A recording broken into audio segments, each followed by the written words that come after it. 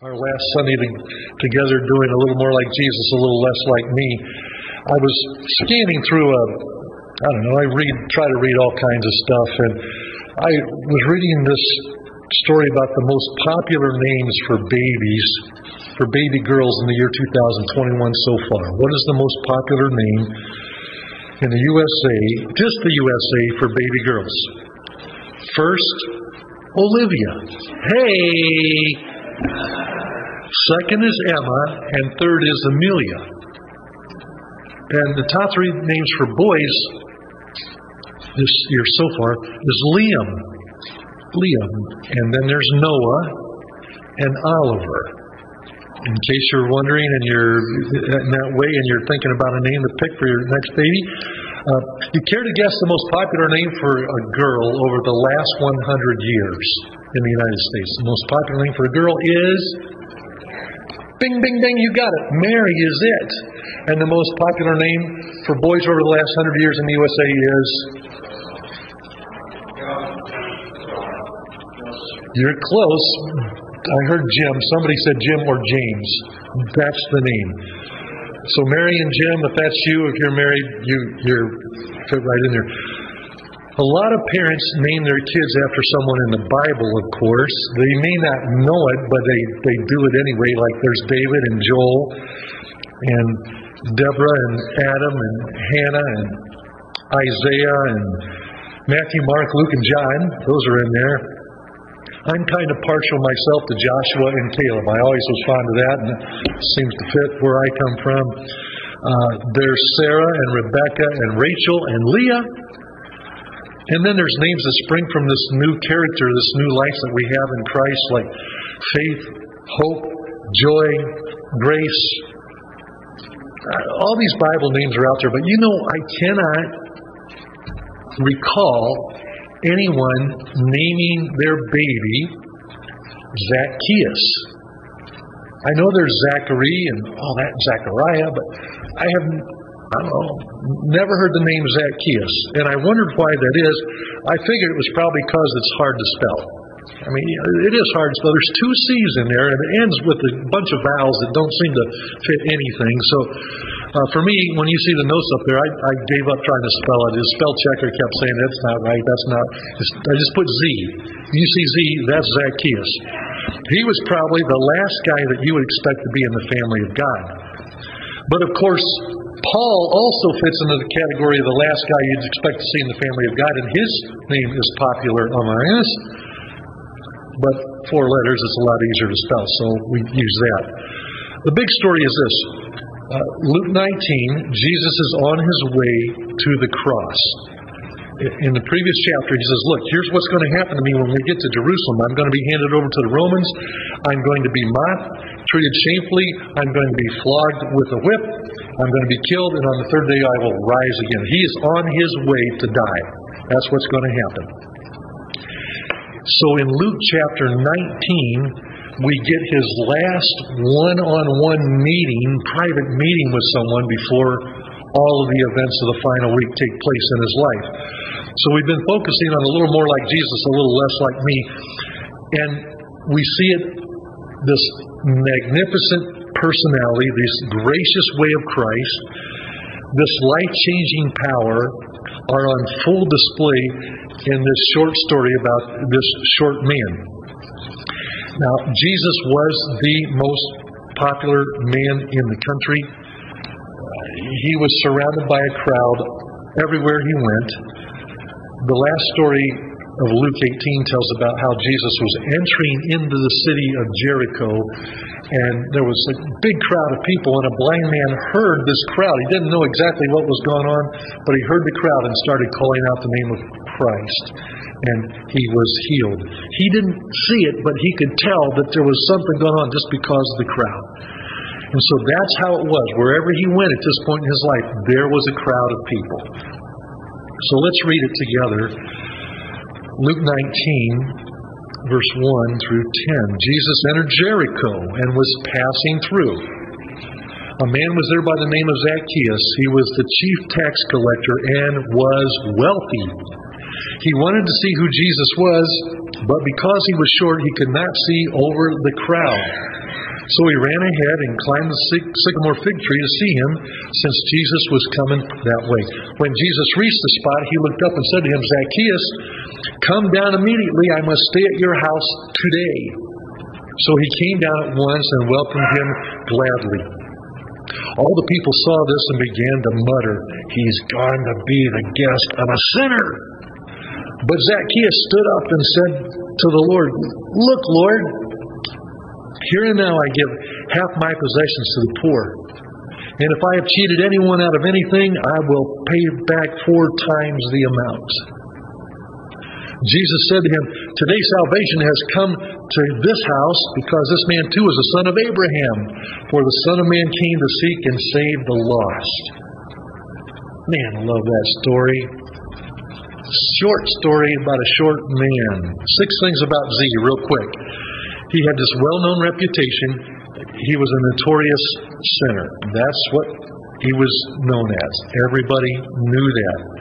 He was the chief tax collector. That meant that he ran the show. He was the main man. He took not only from the taxes he collected, but from those underneath him. He skimmed off of them as well. He was rich. And, of course, he was short. And he, for some reason, wanted to see Jesus. Throw that out there. Why did he want to see Jesus? And then finally, he is the subject of a famous song. You probably know that. If you grew up in Sunday school, you know the song about the wee little man was he. But I think this song that we were taught as kids needs a second verse, because it kind of leaves a lot unsaid there. So, assignment as we're working through this text today, write a rhyme or a song about the second part of Zacchaeus' life. I mean, there's nothing in the song about him doing this amazing stuff with generosity at the end. So, there's your assignment as we work through this today. Zacchaeus was a seeker. Verse 1 through 4. He lived in the city of Jericho, the city of palms, the crossroads. It was a place of commerce. It was very close to the Jordan River. It was not far from the Dead Sea. It was on the road west to Jerusalem. So there was a lot going on in Jericho, crossroads. He ran the show there. And now tax collectors were awful human beings. They became wealthy by being very greedy. And they were seen as traitors because they were collaborators with Rome, the government that was overseeing Judea at the time. They were just working with them. And since he was a chief tax collector, he was a skimmer. He just got a percentage of everything that was collected. Some funny people, I think it's funny, some people say since he was short, he had short man syndrome. You know, short man syndrome means if you're short, you're going to show the world. Even though you're not as tall as everybody else, you're going to show the world that you can do it. And I don't know if that's right or wrong. I've always wondered about that short man syndrome thing. But their idea was that since he was short, he maybe taxed tall people extra. He overcharged the tall people. I'd be in trouble around Zacchaeus is what I'm trying to say. But he had that kind of power. If he didn't like you, he could tax you. If he was having a bad day, he could tax you. It was not a standard charge for him. You might have to pay a little bit extra. The system operated like the mafia, and I do not mean the Bills Mafia. Not like that mafia. He overcharged, and he kept the bonus. And it's interesting because Zacchaeus, the name, means pure, innocent, clean. That's what the name means. So it would be a great name for a baby. But look what had become of this Zacchaeus. You guys, when you survey the life of Christ, especially the book of Luke in this case, he has a very strong interest in people. He mentions a lot of people and a lot of occupations. In Luke chapter 5, he starts his emphasis on tax collectors. Luke tells how Jesus connected with tax collectors a lot. And he had dinner with the tax collector in chapter 12. In chapter 5, he shows Matthew as one of his 12. In chapter 15, he was eating with tax collectors and notorious sinners. In Luke 18, there's this mention of a despised tax collector who prayed this humble prayer, Lord, forgive me for I am a sinner. And now here in Luke 19, 4 or 5 different times, it's interesting that he mentions tax collectors in his writing. And Luke also records a lot of things about wealthy people in his biography of Jesus.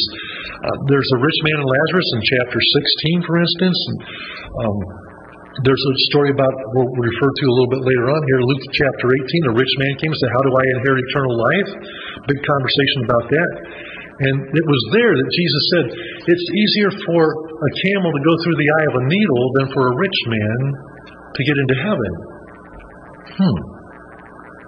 Well, Zacchaeus is in big trouble because he's a corrupt tax collector and he is a rich man. He cheats, he robs, he lies, he's far from God. 3 strikes, you're out. He's out. But for some reason, he wanted to see Jesus. He was drawn to Jesus. A lot of speculation about why he was so eager that he would climb a tree. What was it that drove him? Some think that it was because he was sick and tired of his life of rejection. Everywhere he went, people said, there goes that guy. And he ate alone a lot because nobody wanted to be around him. Only his fellow tax collectors. So he's isolated, and that gets old after a while. You know that loneliness. Nobody likes that. And maybe it was the guilt. Yeah, he had all this stuff, but he didn't have very many friends, and he realized he didn't have friends because of the way he had treated people. So this guilt was building up in him, and maybe he had just heard from other tax collectors, as Luke has recorded for us, that this guy Jesus, he's different, man. He doesn't isolate us. He actually wants to eat with us. He comes to our house. It's pretty cool. You should meet this guy sometime. Now I know everybody knows Zacchaeus was a wee little man. He was vertically challenged. He was the shortest man in the Bible. No, there was another guy in the Bible, sorry. Remember that guy named Nehemiah? Nehemiah in the Old Testament? Let's throw that out there. I think he was the shortest man in the Bible. How do you feel about somebody that would get into a car and deliberately drive a car at a high rate of speed down a city street during a holiday parade and run over people? It is unspeakable, right? It is outrageous. How could that happen? And so we want to know who did that and why they did that, and we have contempt for whoever did that. And that is the level of frustration people had with Zacchaeus.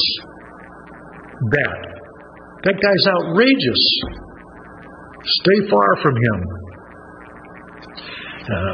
Because he was a wee little man, he couldn't see through the crowd. He climbed the tree, a sycamore fig tree. If you go out the door and turn right, that tree between the building and the parking lot, that's a sycamore tree. We don't have figs on it very often, though. It's a sycamore tree. And it's lots of branches. It's easy to climb. It's easy to blend in, easy to hide, right, for a guy like him. So usually, we say short people, let the little kids through, let the short people through. Tall people in back, you can see over everybody. Let him through. But Zacchaeus is so hated that they won't give him a break. They won't let him through to the front of the line. Sorry, get out of here. Get lost. We don't need you. And so he's getting a little bit of his own medicine from the crowd.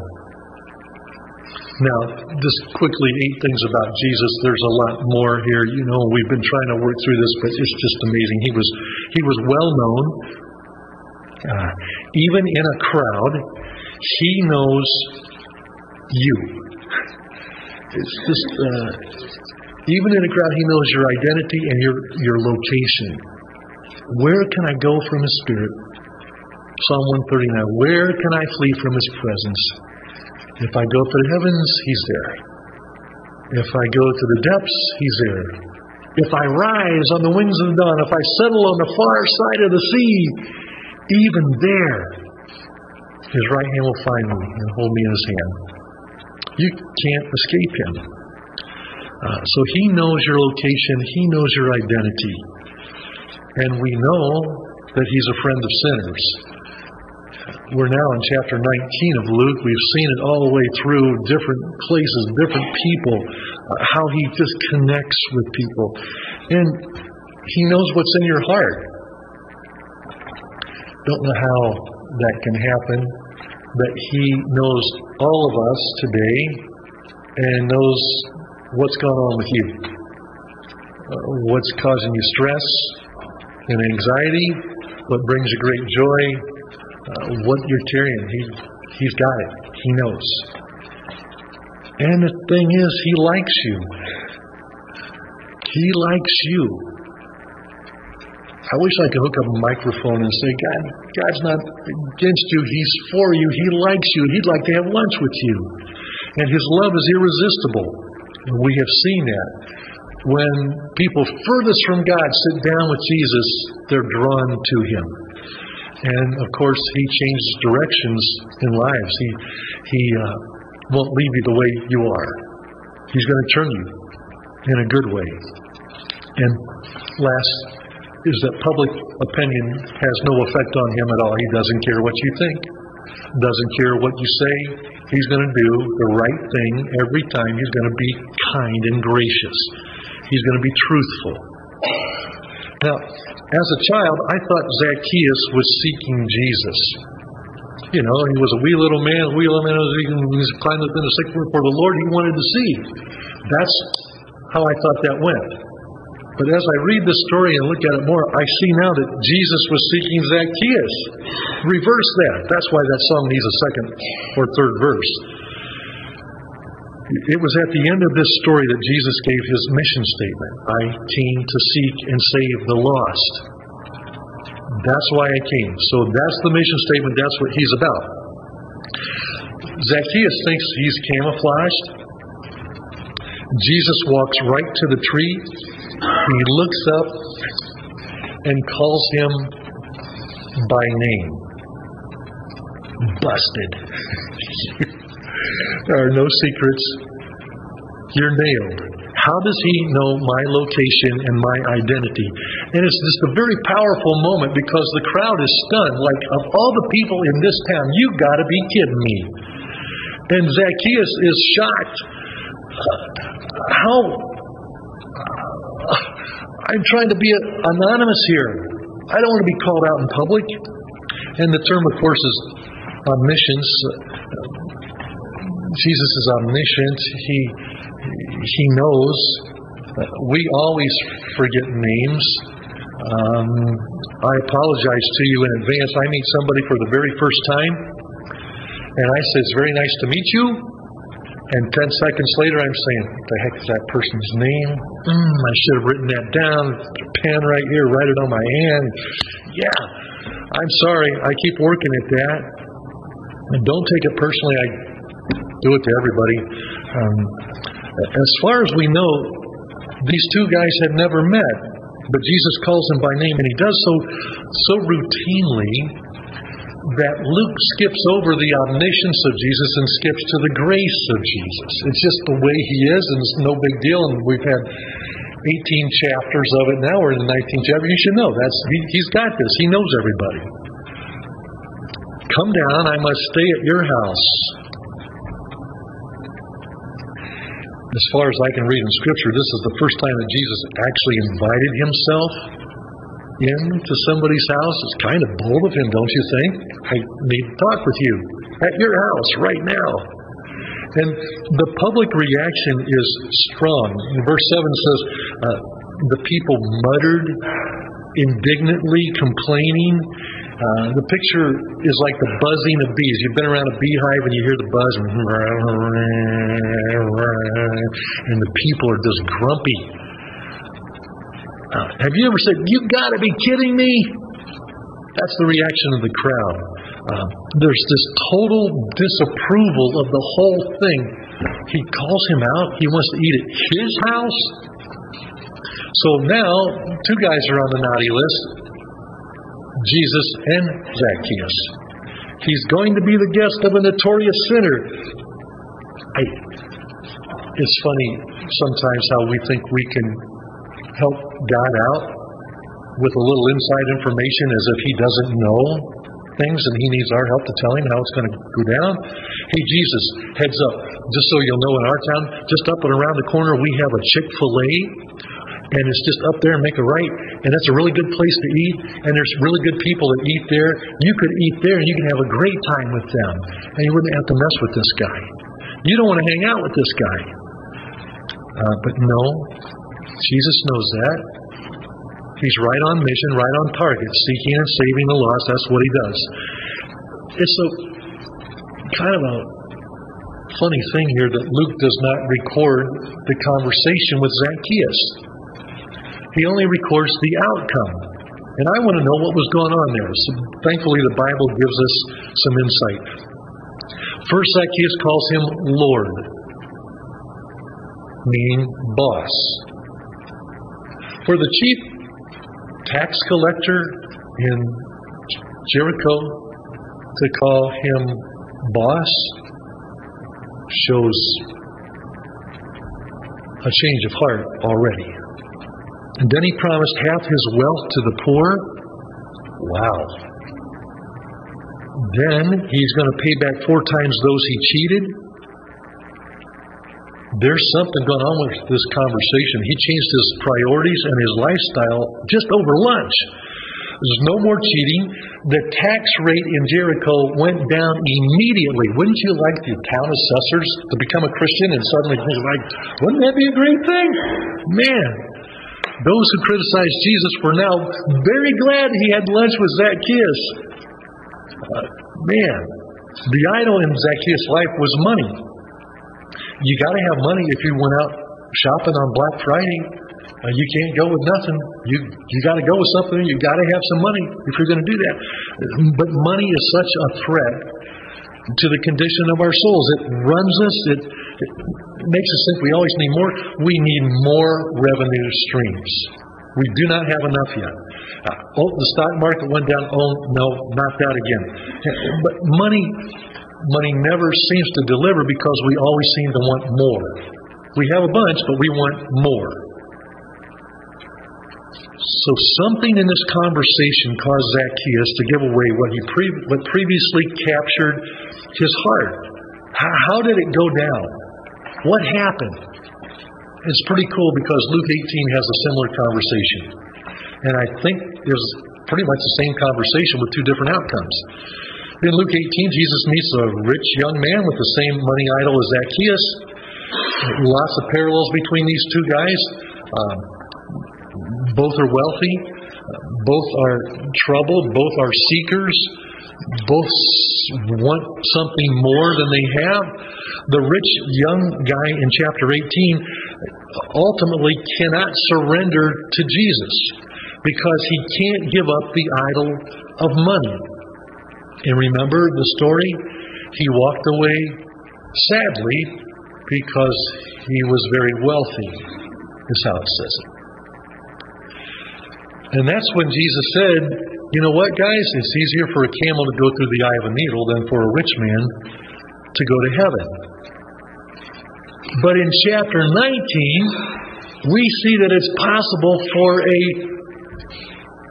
camel to go through the eye of a needle. It can happen. Zacchaeus chooses differently than the young man in chapter 18. He surrenders to Jesus.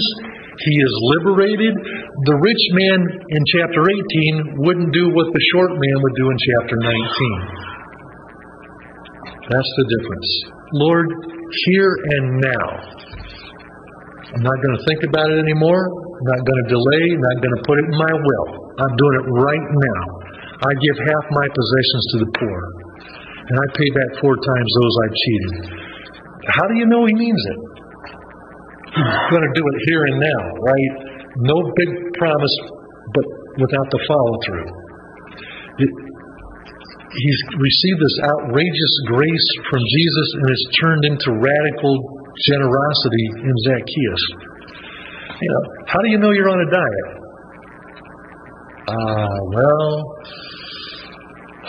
Don't talk about diets right after Thanksgiving. First of all, that's a bad thing. But how do you know you're on a diet? You make clear and different choices, right? You just make different choices all the time. That's how you do it. Zacchaeus is going to make different choices from this point forward. It's going to be different now. He chose Jesus over the idol that ran his life. I note that there's a cost involved in following Christ, but there's an even higher cost involved in not following Christ. You can gain the whole world and lose your soul. And that's what happened to the man in chapter 18. But the short man in chapter 19 was on his way to becoming a spiritual giant. Look at him now. And so Jesus recognizes this immediately too. The guy's gone to the safe. He's getting out the money. He's counting it out. He's going to pay back. He's going to give it away. And so Jesus recognizes the repentance immediately, and he says, salvation has come to this house. You can't buy what Jesus offers, but generosity is a sign of what happens to you. It's the fruit of a changed life. You say you follow him. What's your savings account? What's your bank account looks like? Are you generous with that? So Jesus said he's a true son of Abraham because by faith he chose me. That's very cool. That's backed up by Galatians chapter 3 verse 29, where Paul writes, and now that you belong to Christ, you are true children of Abraham. You are his heirs, and God's promise to Abraham belongs to you. That's the insight from Galatians. So Jesus said, you're a true son of Abraham. You're putting your faith in my identity and following my purpose. Galatians chapter 2 verse 20 also gives commentary on Zacchaeus' life, where it says, I am crucified with Christ. Therefore I no longer live. Jesus Christ now lives in me. So you want to be a little more like Jesus and a little less like me? Yikes. Well, I'd say first of all, you need to join the Take a Loser to Lunch bunch. Find somebody and take them out. Sit with the loner, surprise someone with a gracious invitation. Sit down and have lunch with somebody. You've been meaning to have that conversation. Why not now? Jesus is on this mission, seeking and saving lost. I just wonder, you guys, think about it. If Jesus was walking the planet today, who would he have lunch with? Well, I hope I'd be on the list, but I think he would single out some people. I think he'd probably go to the people that are isolated, looked down on by others. Maybe he would go to a overbearing IRS agent, somebody like that. Or maybe he would hang out over at UB or here at community college, just connecting with college students, just sitting there saying, hey, that kid, he's a friend. I think he would probably stop by the hospital. He would go into the area of outpatient surgery, the waiting room, where there's loved ones that are just praying to God that their loved one pulls through this surgery. And I think he would stop by the local synagogue and talk to the rabbi. Just do a little lunch with that guy. I think he'd go down to the Salvation Army thrift store when people are shopping, and he'd just kind of watch. People who are there shopping for their Christmas presents. He might even show up at church. Maybe. I sure hope he would feel welcome here. I guess I'm saying, I think it's pretty clear that people thought of Jesus as their friend before they thought of him as their Savior. That friendship thing has to start first somewhere. I was reading this biography and reminded of it by David Jeremiah. John Getty was a missionary in the South Pacific, he arrived on the island of wild cannibals. It was they considered human flesh their favorite delicacy, and that's where he chose to go be a missionary. It was a violent place of deceit and tribal warfare and theft. It was just a rough place. Getty wrote in his journal, February 9, 1849, he wrote, "I look forward to the time when some of these poor islanders will unite in the triumphant song of ransomed souls." He lived to see it happen. He died just before Christmas, 1872. And months later, the church put a tablet up on the wall of the church. It says, "In memory of John Getty." And it says it like this: "When he landed in 1848, there were no Christians here. When he left in 1872, there were no heathen." Isn't that great? Seeking and saving the lost. When I first came to Clarence, I loved playing baseball and softball. I got asked to join a softball team. And it was cool. I fit in. It was a competitive team. The only problem was the team was sponsored by a local bar up on Main Street. And after the games, the team went to the bar for wings and beer and, conversation and hanging out. Before actually joining that team, I wanted the approval of the elders of the church. How's that going to go down? I'm the new guy. I didn't want those guys to get calls from church members or anybody else saying, "Hey, did you know that Mike's hanging out in the bar again? He's out there again." And so I just said, "You guys, I'm under your authority. You tell me what to do. I can probably find another team somewhere, but, I fit. It's Clarence. It would work. But whatever, I'm good." They said, "One of the reasons we wanted you to come to Clarence was so that you would connect with people. So go for it. And give us a schedule so we can come and watch." And one said, "When you see us there, introduce us to your new friends." People wonder why I've stayed in Clarence so long. It's because of you guys and that attitude. Get out there and meet people. Let me just review a couple things with you and we can close here. Being a little more like Jesus means eating with Zacchaeus. I would encourage you to eat with Zacchaeus this week. Find somebody. Being a little more like Jesus means cutting corruption out of your life. It's hidden. You all look so good this morning. I don't know what's gone on. It's hidden. But there's probably some stuff that needs to go, just like in the life of Zacchaeus. It was obvious with him, maybe not so much with us. Cut that corruption out. Being a little more like Jesus involves radical generosity. I know we get into the Christmas spirit this year, this time of year, but man, it's just a way of life, right? Who needs help and how can I do that? And you guys have taught me a lot about that. Thank you. Being a little more like Jesus means doing business with poor people and lost people. That's who Jesus dealt with all the time. Poor people, lost people, get out there.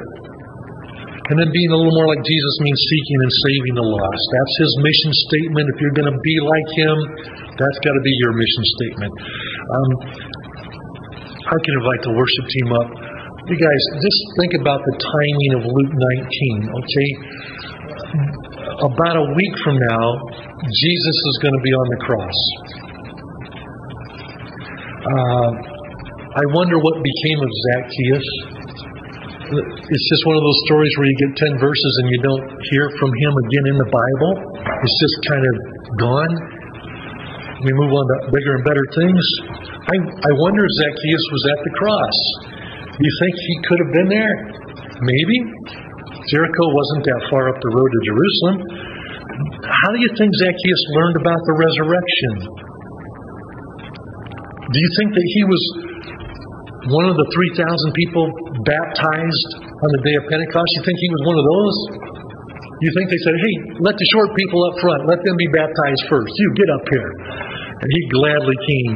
And they'd say, aren't you the guy that, man, just a month ago you robbed me? And he said, yeah, but a week ago I had this conversation and I had lunch with Jesus and everything's different. So I just probably need to ask you, where are you in this story? Are you the muttering crowd? That stinking Jesus, he's saving all those sinful people and they don't deserve it. Or are you up a tree? Maybe you're up a tree today saying, I want to just be obscure. I just want to be left alone. I'm just curious. And maybe you're ready to surrender today. Maybe you've thought about it a long time, and maybe today's the day you say, I want to surrender. I want to turn my life over to Him. And if that's you, we'd love to have you repent and be baptized today for the forgiveness of your sin and the gift of the Holy Spirit. We'd love to talk with you about that.